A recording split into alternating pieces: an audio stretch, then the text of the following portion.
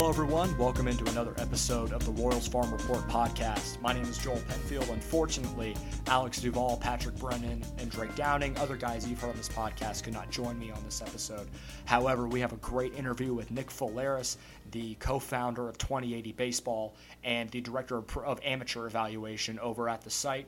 He came on for about 15 to 20 minutes to talk about the Royals draft class that finished up last week, namely Bobby Witt Jr., but we also talked about some other guys that he's pretty high on and some other guys that we could expect to be some names to look for in the system later this season and beyond.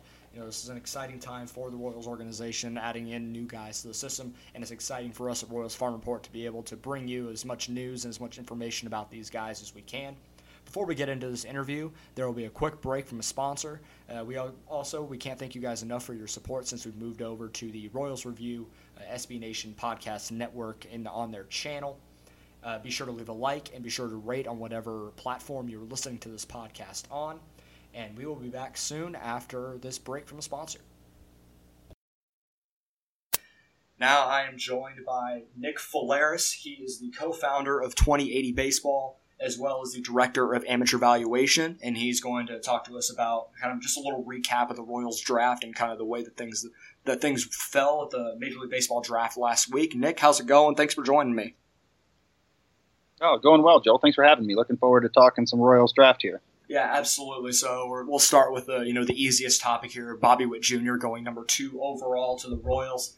This is one of the more highly touted guys that they've gotten in recent drafts, and the top prep guy. They got their guy that they had been linked to for 3 or more months, if not longer than that, by different publications when it came to the mock drafts. But now it shifts. Now that he's going to be in the Royals organization, where do you think he falls on prospect rankings, especially at 2080, but just in general? Do you think he's top 20 guy, top 50? What are you thinking?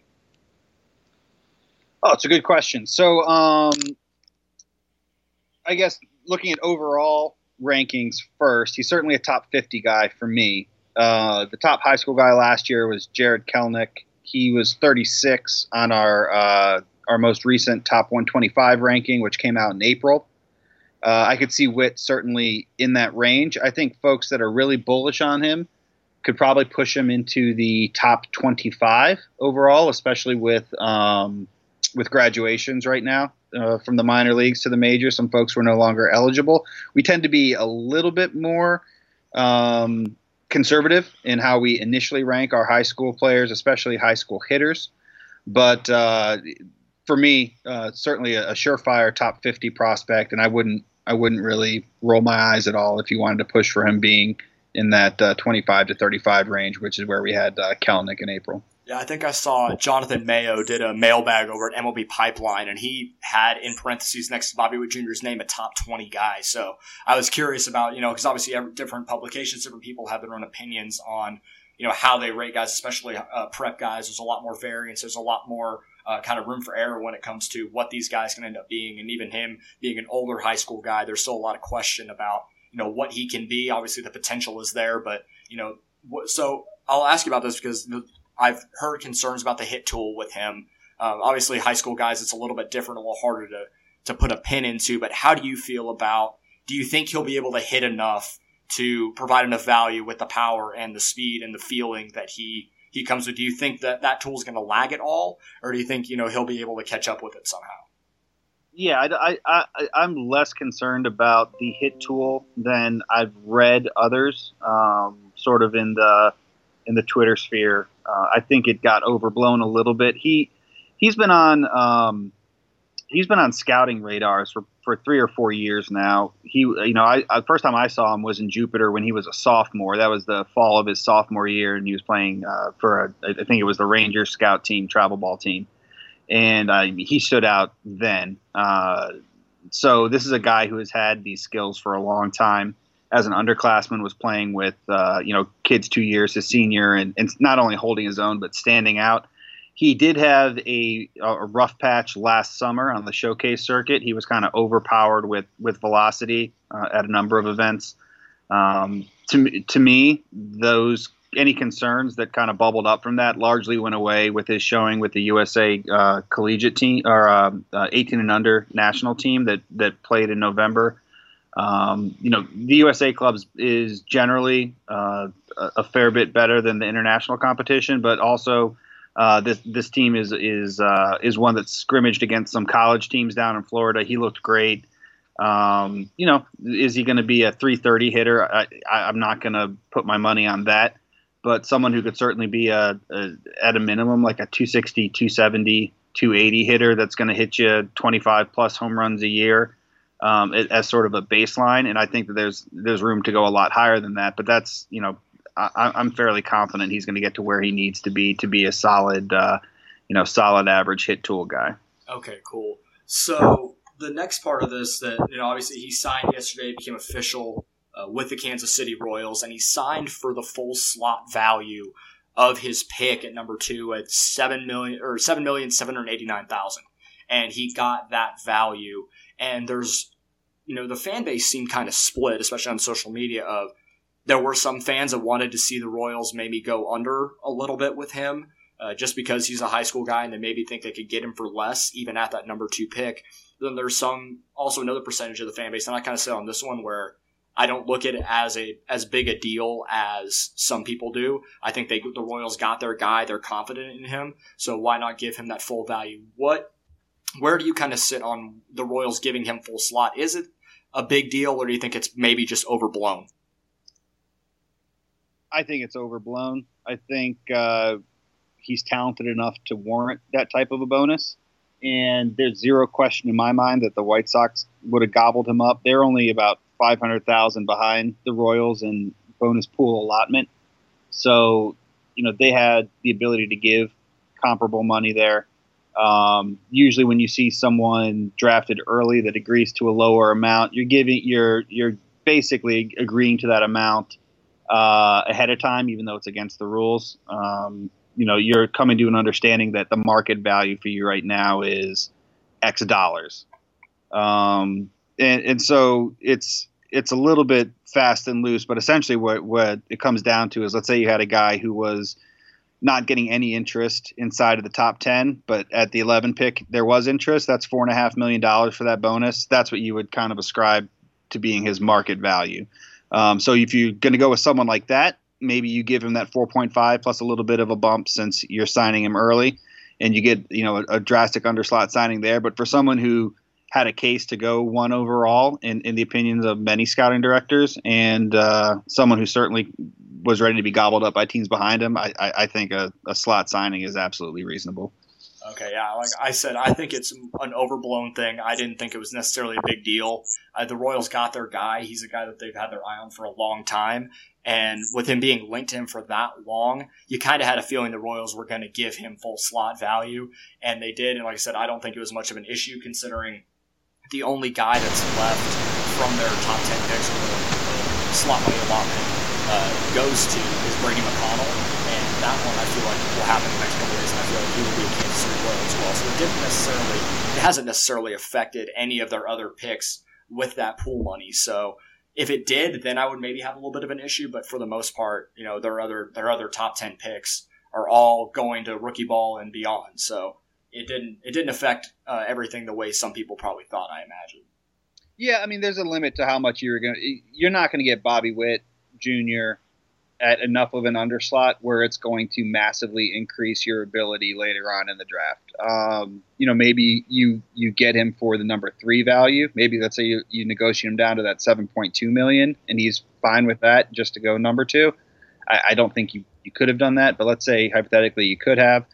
That $500,000 is great. Maybe you spread it around for one other, significant overslot signing in the top 10 rounds, or a couple sort of $150,000 to $175,000, $200,000 signings after the 10th round. The caliber of player you're getting there is generally not going to be enough to make up for the difference between Witt and whoever you're, it's not worth the risk of, complicating negotiations. I view it as negligible. It's great to get, an extra guy down the draft, but unless there are guys the very specific amount you need to save that 500,000. I don't think you do it by playing around with Witt up top, and you could save that 500,000 also by going under slot later on with some senior signs, and there are other ways to make up that money, and you can go over your 7.7 without incurring losses of picks up to a certain amount as well. So yeah, all in, it's not enough of, you weren't going to save enough, I don't think, for this to be a significant put to significant use elsewhere, similar to what you saw like the Mets do, for example. Okay. So then, what do you, like as I mentioned with the rest of the Royals draft, at least in those top 10, but as I continue to look down, the Royals last season went really college heavy, especially early on, taking 5 college pitchers. And I don't think they took their first high school guy until the 13th or 14th round. And then again this year, the Royals once again went extremely heavy into college. I believe their first high school pick was round 16. And even then, I don't think they took more than 5 or 6 high school guys. And in the Major League Draft as a whole, 51 of the first 78 picks were college guys. Are the Royals taking this to an extreme, trying to go for the college player and the kind of the higher floor, maybe lower ceiling type player? Or is this something that we're starting to see a shift in player evaluation where teams are wanting to when in doubt, take the college player over the extreme variance you can sometimes see with a prep player? I think there are a couple different things at play here. I think analytics departments are much better at identifying sort of baseline outcomes for collegiate players nowadays. I think there's a lot more certainty in what you're getting out of a collegiate player than there is a high school player, certainly, as you point out. The high school class was relatively thin this year compared to what we've seen in previous years, and certainly what we're seeing out of the 2020 class already. So I think there were a lot of different factors at play here. It doesn't shock me that they took tons of college players.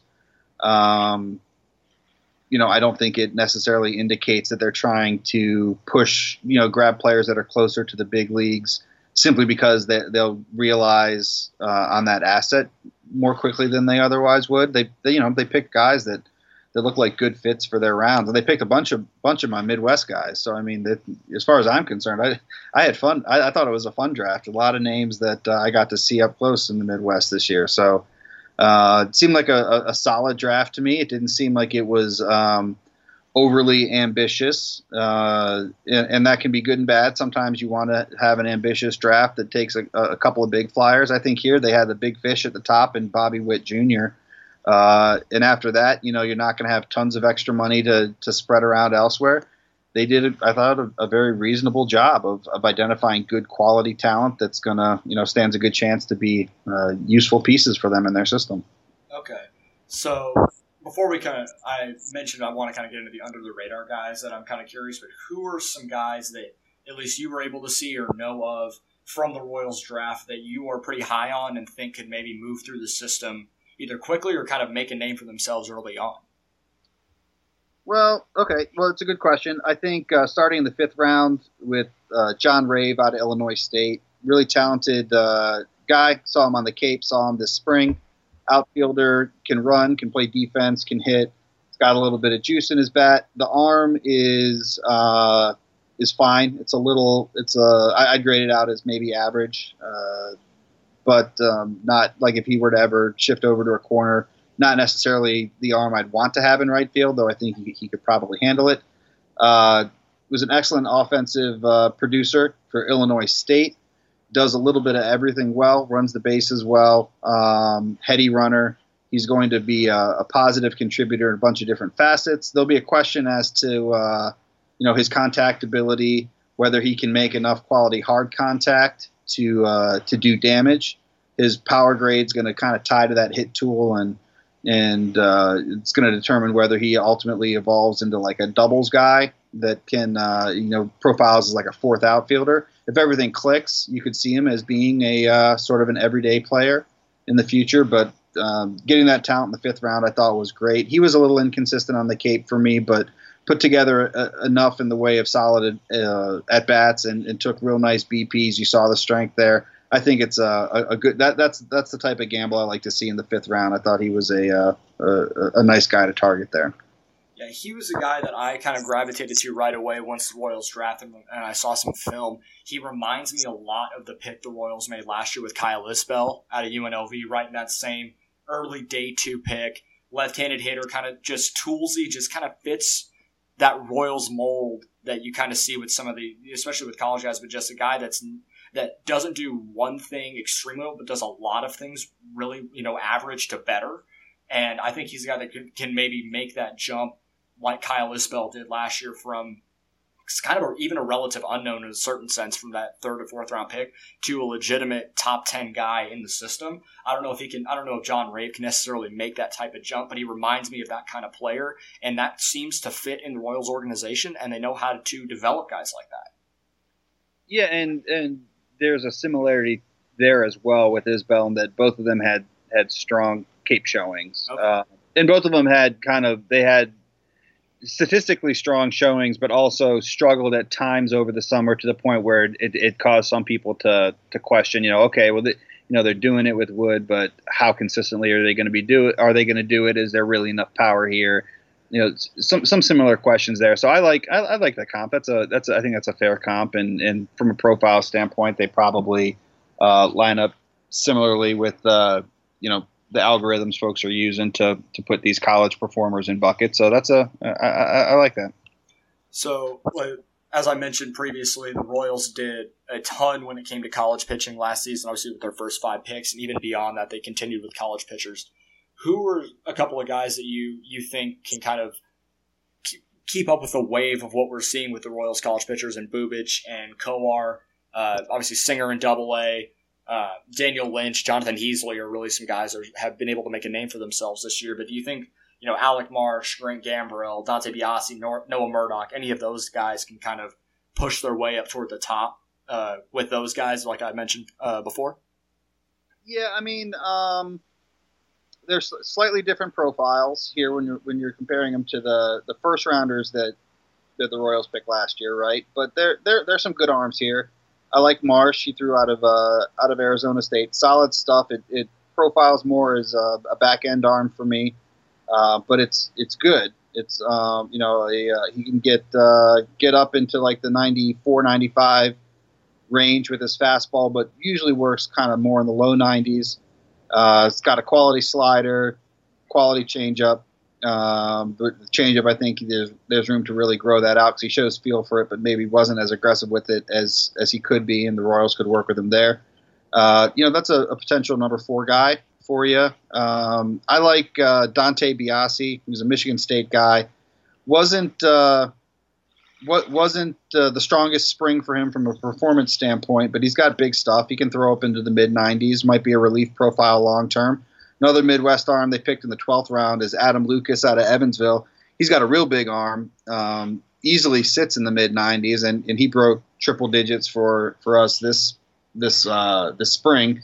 Slider kind of comes and goes, but he's a big strikeout arm, big-time velocity, and that's something that a dev staff can really work with. So there's a chance here to develop some solid contributors. Justin Hooper is a name you might remember. He's a UCLA arm that got some first round attention 3 years ago, ended up going to school and dealt with a little bit with some injuries, underperformance. Things didn't really come together, but still a big physical guy who can bring it. So that's another one that the dev staff, I'm sure, will look to see what they can tweak out of that profile. There are a lot of good candidates here to try and find future contributors out of. There's no one here that I'd put on par with like Kowar or Singer, guys that have legit stuff that if you can picture the profile evolving in the right way, you get like maybe a mid-rotation starter out of it. I don't think these arms are at the same developmental point on that level, but certainly there are arms here I think who are going to emerge and could potentially be good relief options in the future or even back end of the rotation guys. Okay, last question I'll ask you here. Just kind of round out the class. If there's anybody that you think is maybe kind of under the radar that could break out in a big way, either maybe this season in rookie ball, or will maybe gain a little bit of attention among Royals fans by next season. Under the radar. I mean, I guess I would say I'd be surprised if there were many Royals fans that were familiar with Rave. kind of coming into draft day. If you're following the draft, maybe you were. He didn't, as far as I saw, he didn't rank super high on most national publications. We had him in our 125, and he ended up going kind of around the range that we graded him out there. I think the profile is better than a 5th round profile, though I understand why he went there. I think that's someone who could probably not this year, but next year, with some pro ball under his belt, kind of take a step forward, and we could see pretty quickly whether this is a guy that's going to develop into an everyday player, or if it's going to take some time and the profile looks more like a 4th outfielder. So I like Rave there. I think Michael Massey, who they took in the 4th round, will grow on Royals fans. I think he's a good guy to root for. He's an excellent defender. He's got a good feel for the barrel. He's a fun guy to watch play. He's a real, get in the dirt and roll around kind of player.